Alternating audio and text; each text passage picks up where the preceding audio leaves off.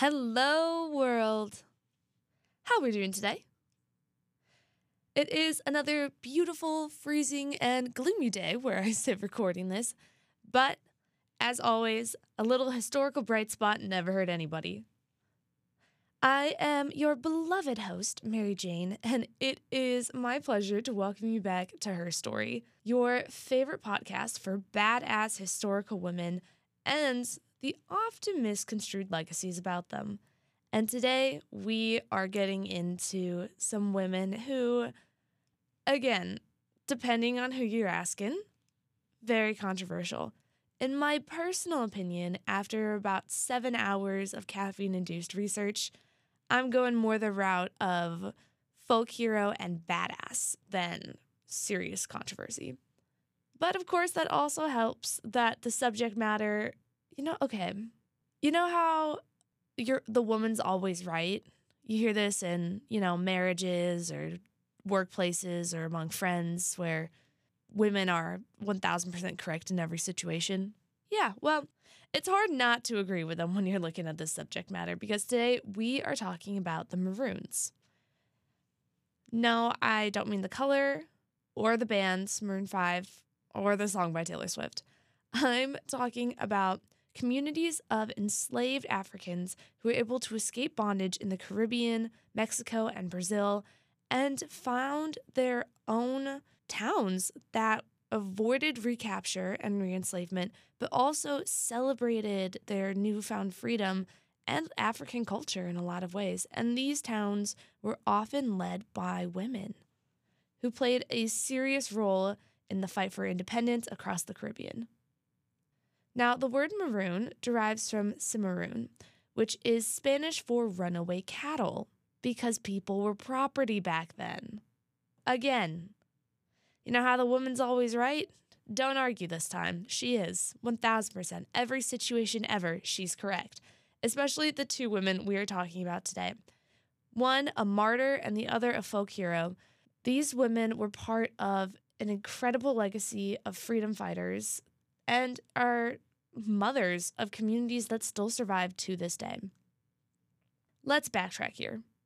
First, to understand the Maroons and how these communities came about, we have to understand just how much Europe sucks, especially with their whole pillaging the entire world thing. So, yeah, let's start off when everybody needed their pillaging fix.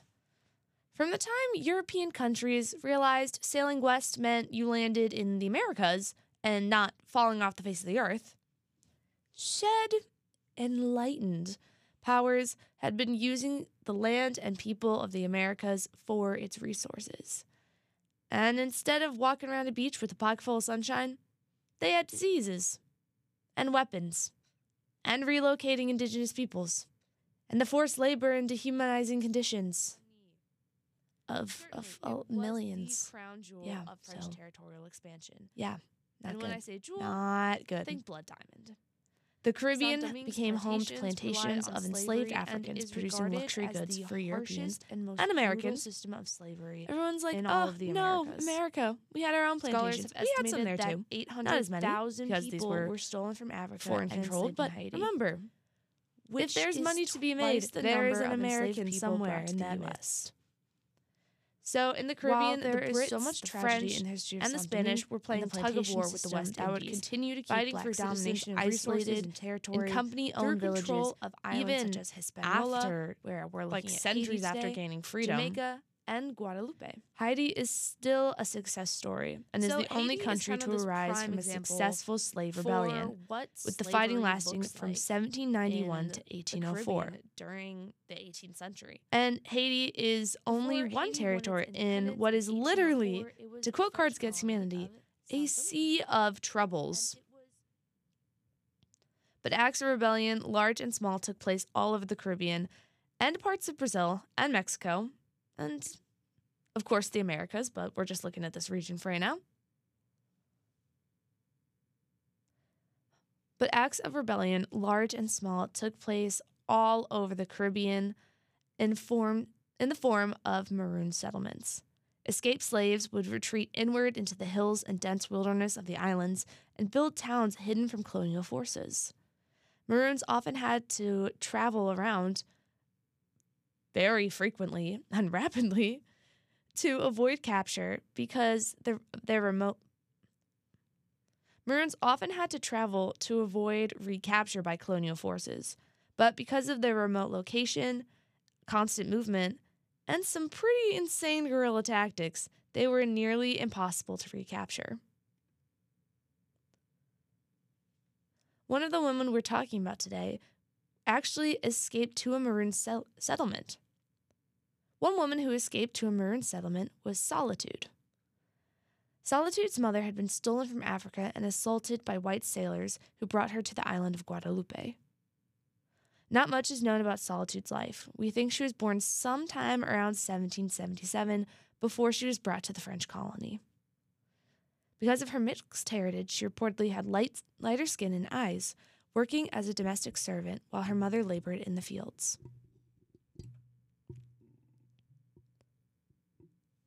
Eventually, the mother and daughter managed to escape and made it to the Maroon colony of La Goyave in the mountains around the 1790s. On February 2nd, 1794, 3 years after rebellions in Haiti began, and following the French Revolution, France abolished slavery in the colonies. Word reached Guadeloupe by June 7th. Yeah, so again, recall technology and oceans and all that fun stuff.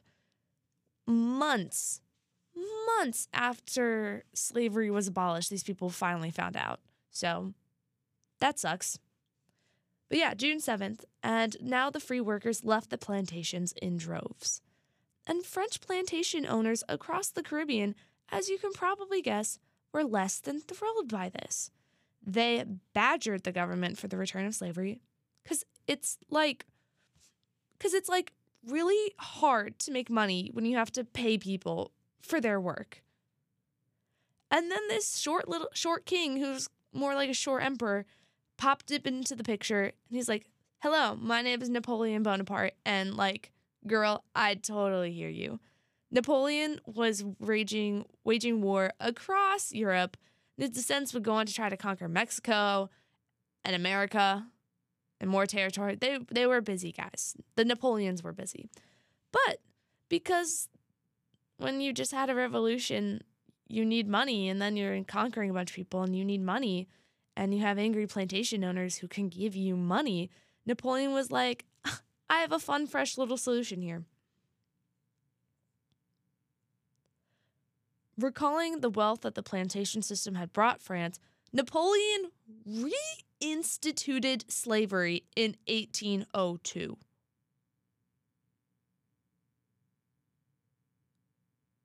He said, let's bring back the worst hits. Reinstituted it. What that meant was that all of these now free French citizens who had been free citizens for 8 years were now supposed to submit to their former masters and return to bondage. Haha. No. So French forces arrived in Guadeloupe, ready to round people up and say, hey, remember when we gave you rights after dehumanizing you and your families and your ancestors? Sorry, and oof. Back into the chains. No.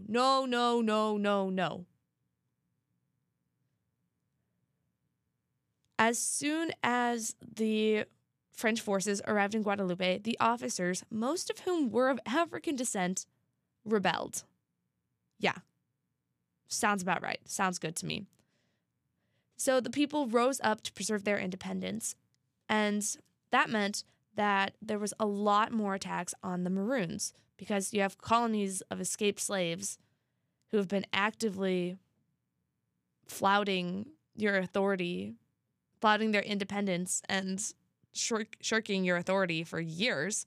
And the French weren't too thrilled about that. When French General Defonu, I don't know, his name looks like a prescription drug. So when one French general and his forces attacked La Goyave, Solitude was able to successfully avoid capture and lead a group of Maroons to freedom. When the revolution broke out, she was extremely active in the resistance and became a leader of her own fighting force. She was a combatant in several battles across Guadalupe while pregnant, killing and capturing French soldiers who were trying to enslave her when she was 8 months pregnant. If that's not badass enough, she once intimidated a bunch of captives by securing a rabbit and saying, "This is how I'm going to treat you."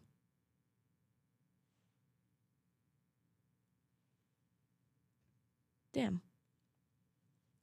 Yeah, again, terrifying, but the woman is always right, so good for her.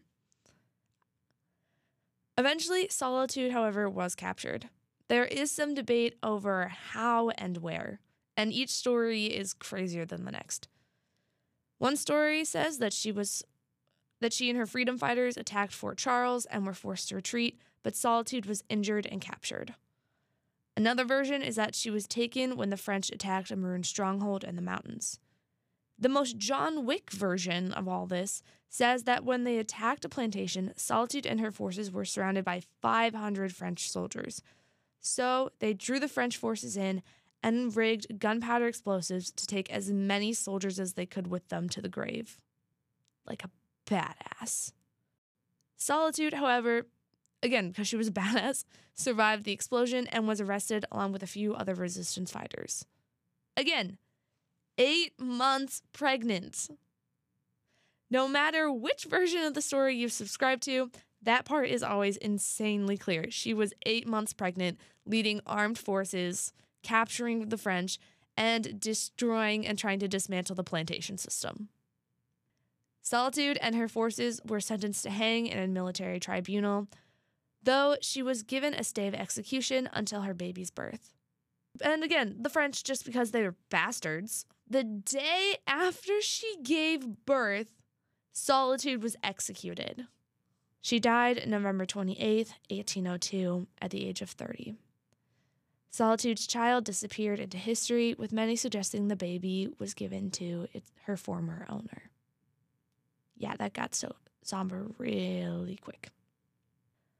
Solitude's name and story were seemingly gone too, and while many male revolutionaries she worked alongside with began to receive recognition as the years went on, Solitude's story did not reappear until the 1960s. However, today she is regarded as a martyr and hero of Guadalupe. Her name appears in squares, streets, schools, museums, books, and opera, and in a very famous statue, all of them promoting her as patron of her people, a hero of the Maroons, and a mother to the resistance movement. But fighting for independence was not just limited to the French colonies.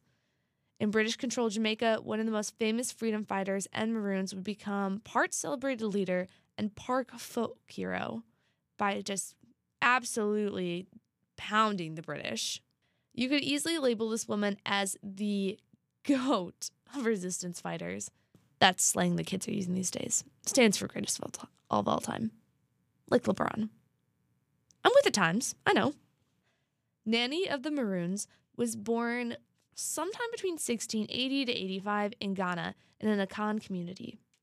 By the way, if you didn't know, fun fact, the Akan are the largest ethnic group in Ghana. Nanny was enslaved and brought to Jamaica with her brother Kojo, and the Brits imported over 700,000 Africans between 1655 to 1807, according to National Geographic, mostly for plantations growing sugarcane. But Nanny and Kojo were badasses, like, find a different word and I will use it. Get me a thesaurus and I will use it, but today's word is badass. Nanny became a fierce fighter and trained her own troops in guerrilla warfare after she and her brother escaped slavery and made it to a Maroon colony. Some say she was a powerful Obeah woman and even used magic to bless troops. Her tactics were incredibly smart, using the environment around her, traditional Akan horns to sound signals and retreats, and even disguising herself and her troops, who were also escaped slaves and resistance fighters, as trees. They fought throughout the 1720s and 30s, never backing down even as the British attacked and demolished their settlements, forcing them to constantly keep moving. The Maroons were an incredibly powerful guerrilla force, despite their small size, causing so much damage that the British, the most powerful country in the world, was forced to negotiate with them. Nani and Kojo declared their autonomy from the crown in 1738 and 39, and Nani was given a 500-acre land grant for the Maroons who escaped slavery. And there she founded Nannytown in the Blue Mountain region and was leader of the Windward Maroons. Her brother led the Leeward Maroons, and it seems each major settlement had one central leader, but sometimes a council of elders to help run the town. Controversially, the Maroons are sometimes, well, to the British, the Maroons are just absolutely brutalized in any record the British deign to mention them. But today they're still pretty controversial because in the treaty, the Maroons could not help other runaways. Now, this, of course, was on the condition that they would have their own land and wouldn't be re-enslaved or attacked. But it also was a manner of protection for the Maroons because the British would often send in spies to try to figure out where each settlement was. Nannytown grew in the first half of the 1700s to a population of 800 to 1,000 people and was matrifocal, focusing on traditional Akan society in Ghana.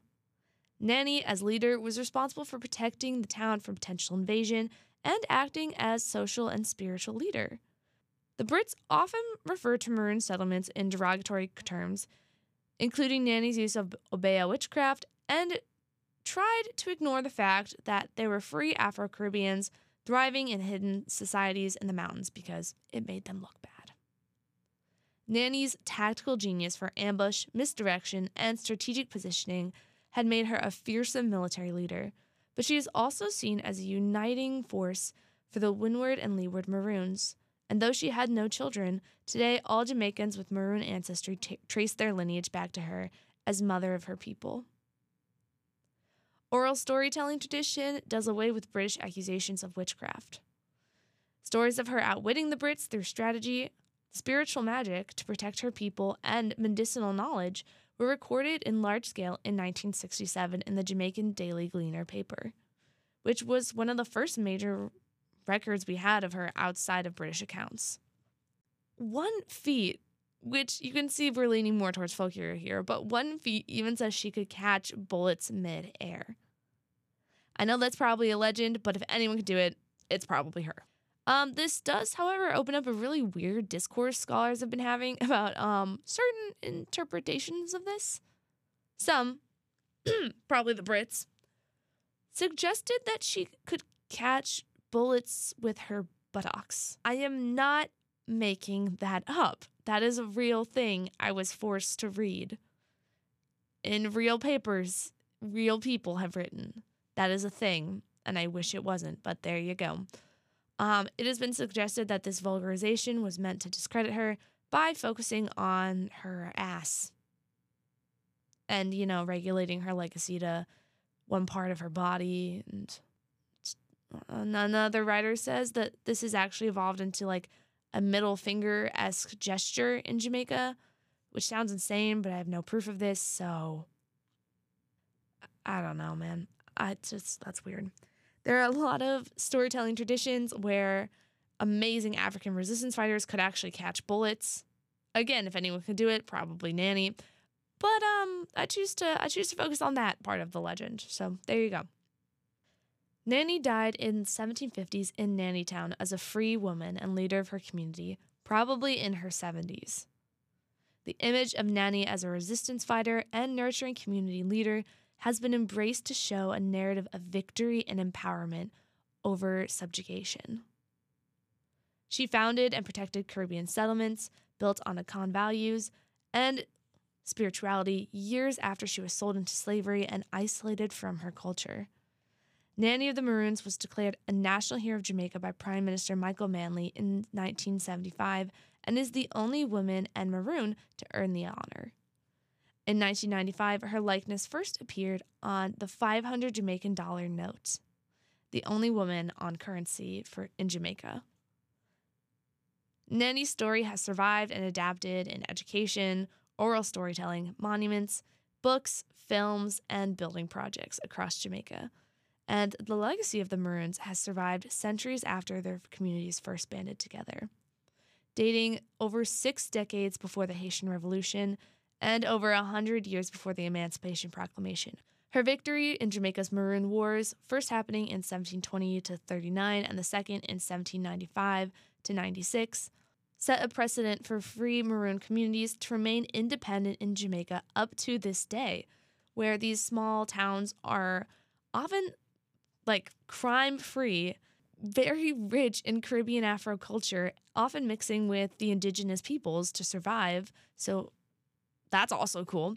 And being run by community council elders who can still involve the Jamaican government if and when they need it. While the Maroons have often been discredited and have a lot of controversy among many other fellow Caribbeans who are descendants of slaves, other islanders, and of course the European colonial powers they escaped from and constantly undermined by, the audacity to ask for independence and liberty and not to be brutalized. People ask for so much these days. It is no secret that the Maroons are an example of survivors of incredible female-led communities in many cases who were able to fight for their freedom. And though some, like Solitude, paid the ultimate price, women like Nanny were able to build off of their success and legends. And eventually, the work of Nanny, Solitude, and so many of these women secured lasting freedom across the Caribbean. They are a major inspiration not only to Afro-Caribbean women today, but all women studying the diaspora of Black Americans and the legacy and pain we've inherited from colonization. And if you think that all of this stuff today, that was a long time ago, but no matter who you are or where you're from, it doesn't affect you. It does. The world we're living in is actively the result of colonial powers taking what they want with no regard for human life, and the people who stood up to fight against the system like the Maroons. If you want to learn and support people in their study of this, especially if you are a woman, especially if you are a white woman, start listening to Black women about their history and about their experiences. Don't be a freaking weirdo and go up to Black women you know or don't know on the street and just start talking about this without their permission, because that's weird, and I've seen a lot of online discourse about that lately, so there's my 2 cents. But if we want to learn, first we must listen and learn the stories of our past. And no story about resistance, freedom, and just badassery hits as hard as Nanny of the Maroons and Solitude, the women who fought tooth and nail for their freedom. All right, again, as you can tell, I have had no caffeine and starting to show on these intros and outros. So, you know what? Who's to say? Maybe next week I'll bring a coffee and hopefully not spill it on the booth and get canceled. But as for this, I am so grateful that you could join us today. It was an incredible journey learning about Nanny and Solitude and all these incredible people who just said fuck you to the British and the French, which please do it all the time. All the time. Every day. Throw a baguette at them. I don't care. Yeah, this is just a terrible outro, but whatever.